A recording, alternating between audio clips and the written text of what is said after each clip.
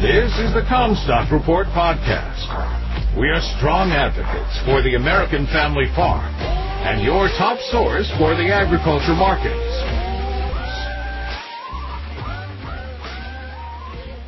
Okay, good afternoon, everybody. Thanks for joining us on Friday, May 26th. This is the Comstock Weekly Recap Podcast. Eric Relf here, joining you from Royal, Iowa. I've got Joe Camp with me in Bloomington, Illinois. How's it going, Joe?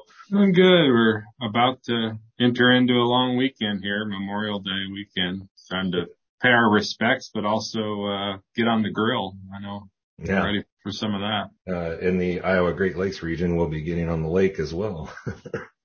Yeah, it looks to be a warm, dry weekend ahead, so that can be good or bad. I mean, obviously we're talking about the forecast being pretty well sparse of moisture for the middle of the country. These guys in the west are mostly pretty hopeful they're going to get something come early next week. Right. Yeah. Well, and you've got moisture falling in the plains. I know southwest Kansas down through the Texas Panhandle and then kind of moving across Oklahoma have seen and are looking to see more rain. And boy, welcome for them, improving pasture conditions, really bulling up this feeder cattle market because they have somewhere to put them and something to feed them. So that's made a big impact on the market as well this week. In regards to the cattle market, I think obviously we saw sharply higher trade in several contracts. The June live cattle were up $1.62 on the week at 167.35. That's still lagging cash. I think by the time we see this week's average, that should be about $4 behind. Northern trade sharply higher, holding like a $11, $12 premium to the Southern Plains. Cattle feeders are really optimistic, and it's hard to find traders who can argue with them. Yeah, I'm starting to think again about looking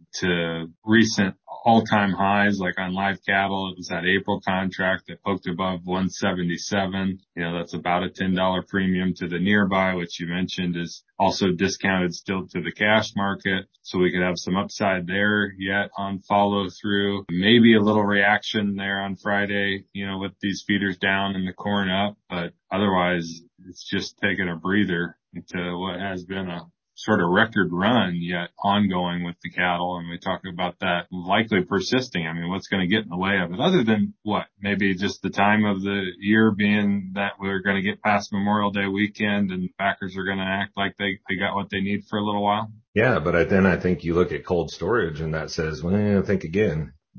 Sharp declines in cold storage. They were short bought and light slaughtered through the month of April and even coming into May here. And, that was definitely a little bit of a forecasting element that we saw there.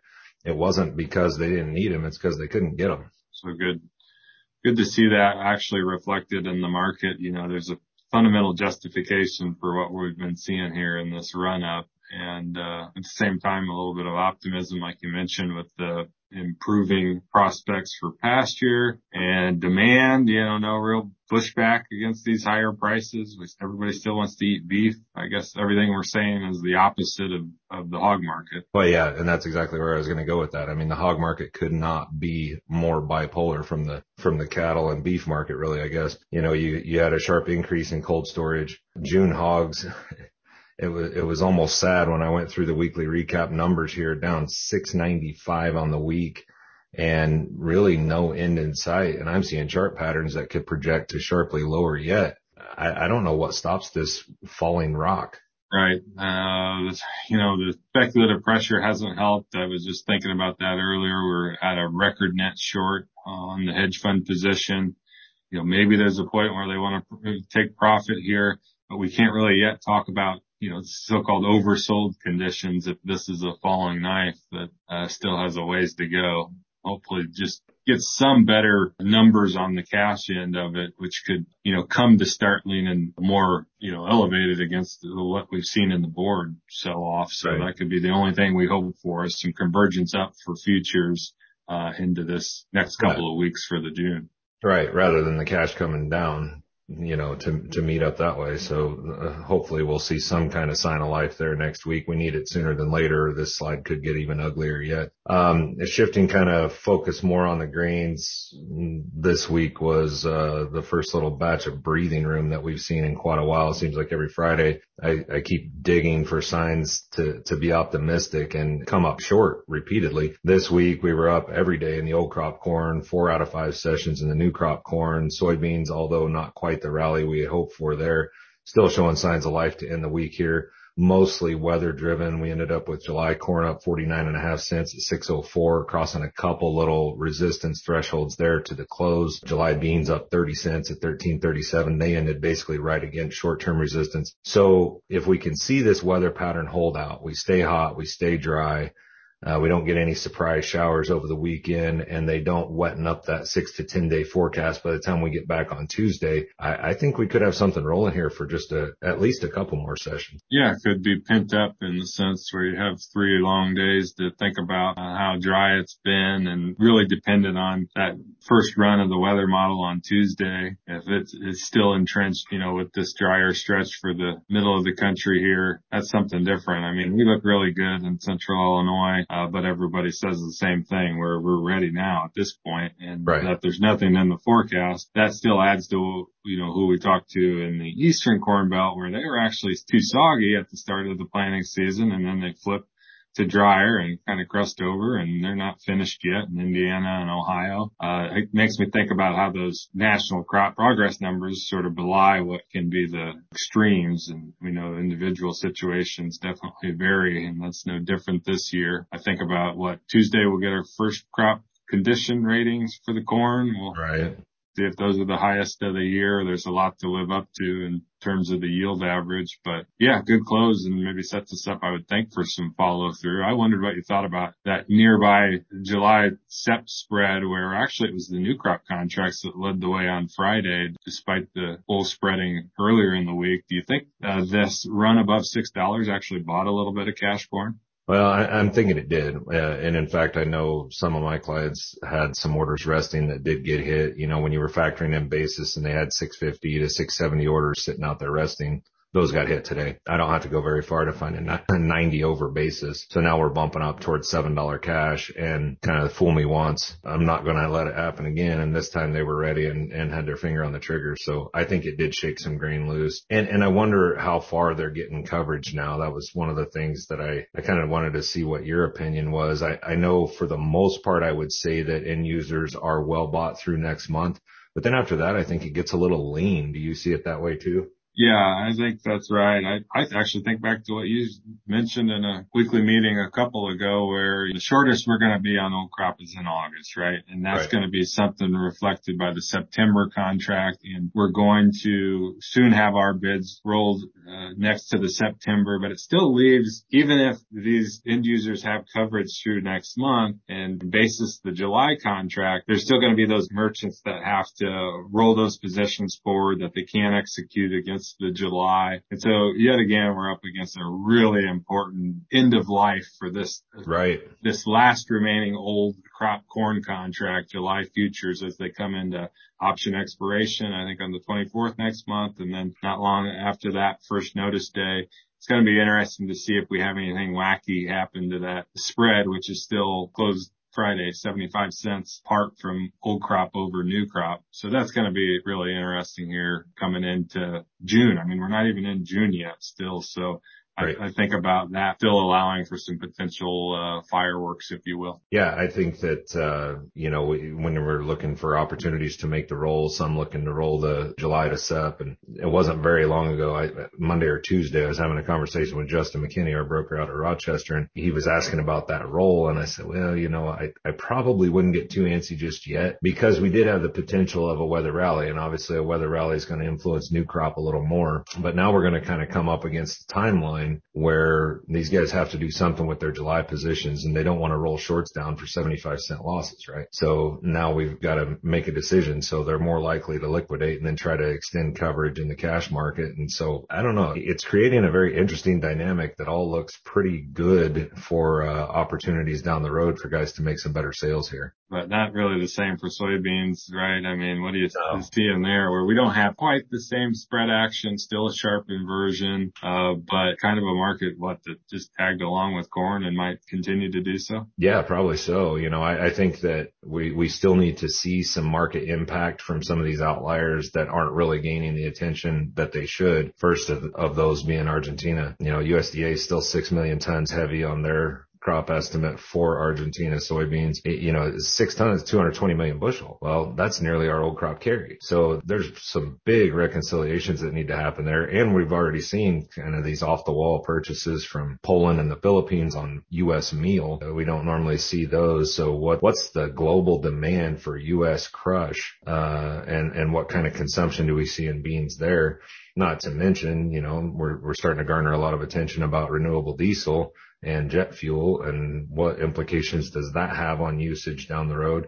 And of course, everything I'm seeing says, well, we can't plant enough acres to meet the demand, so something's got to give. But by the same token, the market stays suppressed on light exports. So I think there's a lot to figure out in the soybeans. But right now, I think you just got to get through some resistance, see how the market reacts, let the dust settle a little bit, and then try to make a decision. Yeah, it seems like we got to get through this window where we're facing peak competitiveness from Brazil. They're chewing through this fresh harvest, and pretty soon they'll shift the focus. The logistics of it all will shift towards shipping out corn later this summer after that second safrinha crop is harvested. And then that's when kind of late in the marketing year, I feel like we could get some export demand back into the picture here. And if anything, just wonder if we're in a period where the worst is over for some of that soy export demand negativity because of us allowing, maybe us to focus on those other things like mentioned with the really hot meal exports like we got again this week. Right.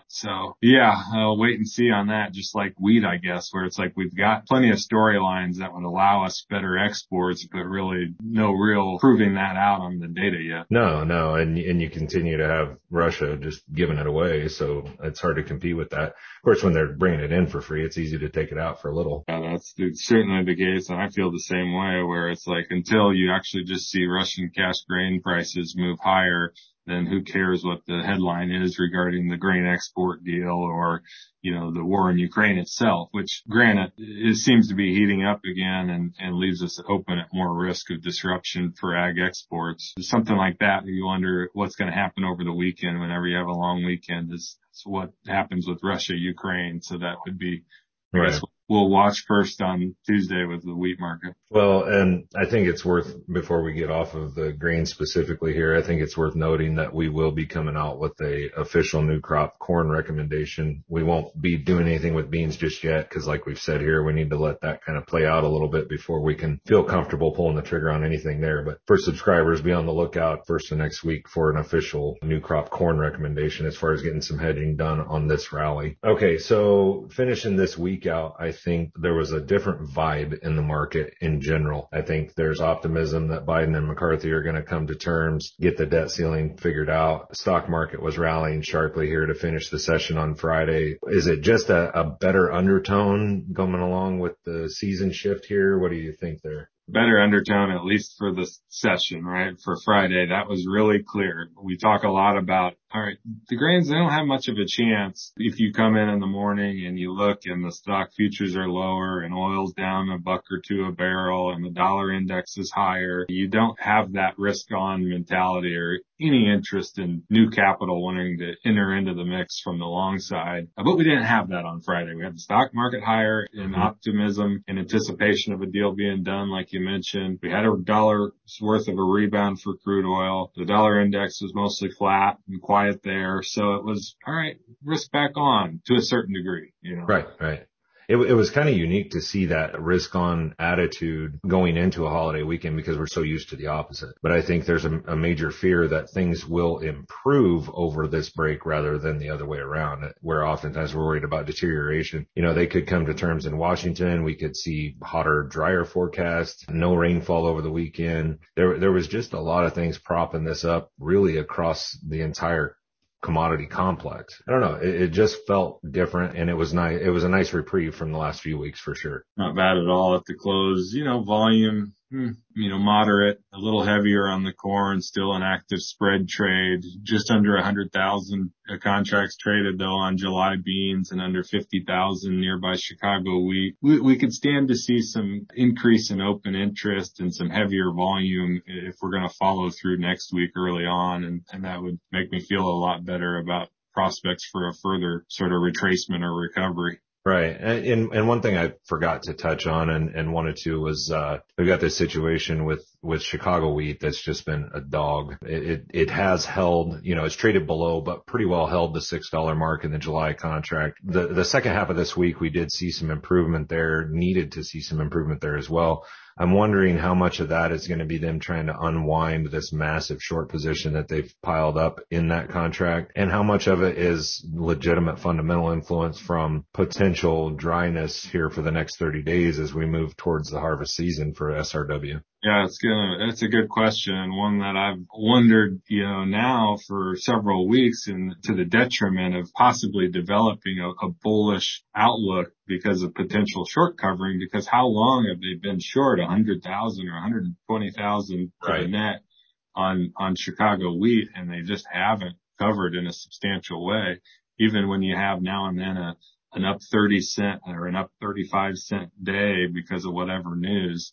So we're going to have to sustain some upside there. It doesn't look like there's a lot of persistent downside now that we've gotten down to $6 and basically we're on par with nearby corn. Right. But yeah, we haven't seen it yet. I'm more with you though, thinking we're closer. Seasonally, we should start to be closer to a low two. Once we get about halfway through the winter wheat harvest, we normally put in a bottom, and maybe a little earlier this year if we're starting to get into it and realize about those losses in the West. Yeah. And that's, that has the potential to be a driver for the entire complex. And we're still waiting to see what spring wheat acreage looks like. So that'll be interesting on Tuesday afternoon. And keep in mind for those listening that crop progress report, of course, will be delayed 24 hours due to the holiday on Monday. So, well, that's all I have, unless you have something else, Joe.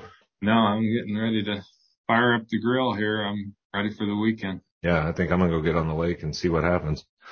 Well, everybody have a good Memorial Day weekend, and we will see you guys next week.